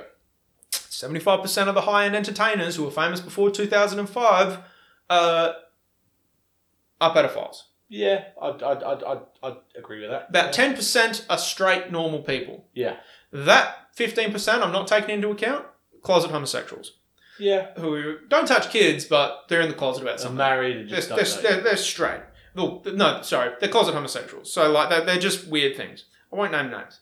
I've done that way too many times already. Because so much trouble for it. Yeah. This gag will get me in trouble someday. But you're just preempted. So I want to, go through celebrities who are not pedophiles. Yeah. Okay. Because again, we need to narrow down the list. So far, we have done Carl Urban on the Underground episode, which very few people will get to see. Maybe I'll put it up on Patreon, and you can pay to see it. We've done that. We have done Tom Cruise. Again, we can discuss that later. Ben Affleck, who I don't think is a pedophile. Those 2 guys, very questionable things about them. Yeah, but not pedophiles. Ben Affleck. I mean, if you're tapping J-Lo, man, like you got no other. He's a piece of shit because he just continuously cheats on every woman he's with. Exactly. Tom Cruise. So much shade and so much dodgy shit has come out about Tom Cruise. Yeah. And generally, when shady shit comes out about people, you can count on some of it being true, but generally they go to the worst thing straight away. Do you ever find, though, it's like what Kevin Bridges said, the comedian, the Scottish guy, and he was talking about, like, Seville and Rolf Harris and people like that, and he goes, Savile, he goes, fuck, we knew he was a paedophile before we even knew what the word meant. Yeah. Do you know what I mean? Like, it was just, But that's the thing. Too much shady shit has come out about Tom in regards to his 2 divorces. Yeah. For that nasty shit to come out. I think he's like probably incredibly obsessive, incredibly possessive, probably egotistical dude. Yeah. But pedophile, I don't think he is. No. For my pick this week, we're going to go with a very successful actor. I like his work. And the 3 criteria I look for is length of marriage, what shit has come out about them, what dirt has come out about them, and children. Hold on. Come in. So the whole point of the podcast was to go for Denzel Washington. So this is my pick for non-pedophile of the year. Yes. Now, he has been married to one woman since 1983. Fuck, really? So yeah, so he has length in marriage to like sort him out there. He had all of his children are by that woman, as far as I know. So he has length of marriage and multiple children by this woman. Okay, paedophiles who are trying to remain under the radar, they bounce between radar. If he's hiding something, it's certainly not going to be that. Like John Wayne Gacy, to go with a pedophile serial killer. Jeez. Really extreme end of it. He one end of the scale to the other. He was bouncing like between dodgy marriages that were farces and shit for a couple of years. He had 2 marriages. He's fucked, man. Yeah, he's a questionable dude. Oh yeah. An extremely questionable. I was going to say, Do you want to get your front door or? No, if it's the landlord. Let me just quickly see who that is. Jay. Just so you know. Plug what you like. The front door has just gone. Hi, hello. Hi, good to see your rent inspection. Yep, no dramas. Rent inspection is taking place. How are you? Good. We're just doing a podcast. That's alright. Yeah, just the rent inspection people are here. So yeah. Right, from is that one? That's for the outside one. Does it work? Yes. I mean barely, but wonderful. Yeah. Awesome. We just have some strange woman walking around my apartment, Love that. The reviewing everything. The real estate lady's going, what the hell have I just walked into? I know. I got a dude in a psychedelic onesie. And, yeah. Bit of entertainment's always good. The grout in the shower, made a note of it last rent inspection. Like it's not coming out. I've literally cleaned it as best I could. It's like a permanent mold, but we have attempted to do the best we can about it. Yeah, so, like, I won't come after you for it. Oh, thank you. Please don't edit this conversation. No, I won't. No, of course not. No, wait until I say when. Well, mate, wait until I say. Yeah. Wait until you hear what I say when she leaves. Do you want to keep your property or? No. I'm hoping what will happen is I'll say they're an amazing real estate agency. I know no one won't believe that. Plug them. Yeah, plug them and then they'll lower my rent. You know? Yeah. We'll start promoting it. Yeah, do you need any advertisements? Yeah. Do you want to be a guest on the When I was talking about like advertisement earlier, I was looking through, there's this website, I won't plug them, but they were talking about like matching up podcasters with advertisers. And they essentially were like, oh, this, yada, yada, yada, bing, bang, boom, who can we match you up with? And I originally go in thinking, I will advertise anyone, literally anyone under the sun. Yeah, of course, yeah. I did not realise how quickly I would backpedal on that situation. When you start getting suggestions, it's like, you're actually no. Well, most of the things, I found a few things I would advertise. I found a soap company, a teeth whitening company, a few other ones. Again, they probably will reject my pitches because I haven't built up that much of an audience yet. So stuff them. But I won't name names, but I had other companies on there where they were like advertising podcasts. Yeah. And it's like, I don't want to advertise other podcasts. It just seems weird. If people want to come on and promote their podcast, that's one thing. And that's one thing. It's the one thing I've never. I've endeavoured to try and do it, but I've sort of gone, maybe, nah. A podcast. Yeah. All right, you just got to dive in and do it. Yeah. That should pretty much be everything. Any issues? Nah. You sure? Anything it would just be popped in the reports. I took photos of the shower and stuff, but that's just normal. Well, I mean, if they have issues with the shower, Wait, what is going on? Yeah, no, but we reported that for like 6 months when the house was. For the audience who don't know, there's a big mark in the corner of my thing. It's probably been like maybe rectified on the outside. It's rectified on the outside because it hasn't got any worse than that. But it is literally, we have reported it. Well, that's good because that means as long as you report things, it doesn't come to the end and they go well, so it's all. I mean, when we released this place, they wanted to charge the rent up, and we were like, "Can you fix the issues with the gyprock first before you charge us more rent?" It's a hard time to be a renter, a tenant, yeah. Tenant. Because owners kind of have run of the mill at the moment. Because we don't even have anything to lease at the moment, which is crazy. I know. Yeah. Give the people some advice on what to do. Have good references. References in the past. Yeah, good references, good history, money in the bank. So literally what no one has these days. Yeah. If you go back to your office gang, I went to do this rent inspection and it was the weirdest rent inspection ever. It will later be viral. Yeah. It wasn't me though. Alright. Yeah, what's your name just so we can... no, you don't need to tell us that. No. Have a good day. No, Thank you. See ya.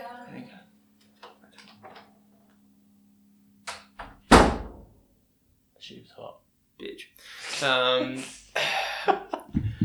She wasn't that good looking. Oh no, you should have seen her from behind, man. Uh, I really sound like a misogynistic asshole there, but her ass looked Mate, good, man. no one's going to listen to me. That's That's what I always tell people. Yeah. I'm going to be saying that, like, if this thing podcast blows 20 up, million I'll just, viewers. No one listens to this. no one listens to this. Just say what you want. Yeah. Just say what you want. Yeah. What do you think we're on here, Joe Rogan? Yeah. No one listens to this, man. I'd love that. That'd be the funniest shit ever. Well, guys, Denzel Washington, he has the longevity of marriage and he has the children to support. So that's my pick for this week. I think you know what? You're right. I think if anything came out about him, I would probably be shocked. I mean, like, I used to think Will Smith to some degree. Then all that shit come out about Jada, and I was like, no, he's fucking weird. Like, I think he's into other things. I don't think he's into I don't think touching he's into kids, but No. I definitely think he's into other mad shit. Yeah. Wouldn't surprise me if he's into like Scientology or something like that. Like, He was briefly associated with that. Yeah. Because was it Tom Cruise? Am I getting the wrong actor? Tom Cruise is briefly a Scientologist. He probably still He's is. But hell into Scientology. He's like one of their head he's speakers. like a head people or something. Yeah. And I've never quite understood. John Travolta is quite jealous of him because John That's Travolta right. wanted to be like in the position that Tom Cruise was. Yeah, that's right. Problem yeah. is he's not famous or successful enough anymore. But he's John Travolta's another one though. Oh man, we can talk about this all fucking day. Like, Yeah, we can't. you know, I would love to, but again, like I always say, we'll cap these at an hour and a half. We're at an hour 44. Oh jeez, I'm No. down, all right. We've done well. No worries, man. Plug yourself, Jay. Go on. Oh man, look, I'm on the cusp of writing more. I'm writing another book. I'm in the planning section Plug of your writing book. another book Plug about. your first book. Well, my book's called The Boy from SE7. SE7 being the postcode in London where I'm from, and it just talks about everything right from the beginning, the journey through comedy, my journey through the police, my mental health challenges. I don't really want to plug that because it's not really funny, but and yeah, it's available. It's available for $8 on Amazon. You know what I mean? Like, but it's, as I say, it's a good bit of an insight. So anybody that buys it and reads it and then sees me on stage will know a bit about me. And Any social media you want to plug? I don't really. I'll be honest. I've got J Callanan. It is just my social media page. There's some stuff up on there. I MC at weddings as well. That came off the back of doing comedy. I could not MC a wedding. I didn't think I could either. It's amazing when you get up and you go, fuck, I'm actually really good at this. And the guy's like, can you MC my wedding? Like, I was walking out the comedy lounge one night. I'm like, yeah, gave him, he goes, you got a business card? I'm like, how fucking serious do you think I am? Yeah. Have I got a business card? Fuck, Yeah. I do this for a hobby. Yeah. Like, and then I went there and it was a Mauritian Filipino wedding, so like it couldn't get any more fucking weird. Weird. Nice. But I smashed it and got another booking as a result for October this year. So like I'm averaging one wedding a year. You know what I mean? Like, well, Jay, thank you very much for coming on My the pleasure. Professional Degenerates podcast. thanks for That having is me. Anal Degenerates podcast, just so you know. I'm going to plug myself here. Guys, big announcement too. We are on Spotify with this episode 3, plus the entire back catalogue of our previous 2 episodes. So yeah, you can just go to the Spotify and look up Anal Degenerates. We will still be posting to SoundCloud and we will still also be posting to Patreon. If you go to Patreon and donate, you can have your say in non-pedophile of the week. You can also have your picks for who is a pedophile and a closet homosexual. I won't say it on the podcast, but your opinion is safe with me. And this way we can at least narrow down the list, you know? So, yeah, Patreon, Anal podcast, Anal Degenerate podcast, and SoundCloud, Anal Degenerate podcast. Love it. and on YouTube as well. You can find my socials, Alex Flay. That's Flay spelled F-L-E-A-Y because everyone gets it fucking wrong.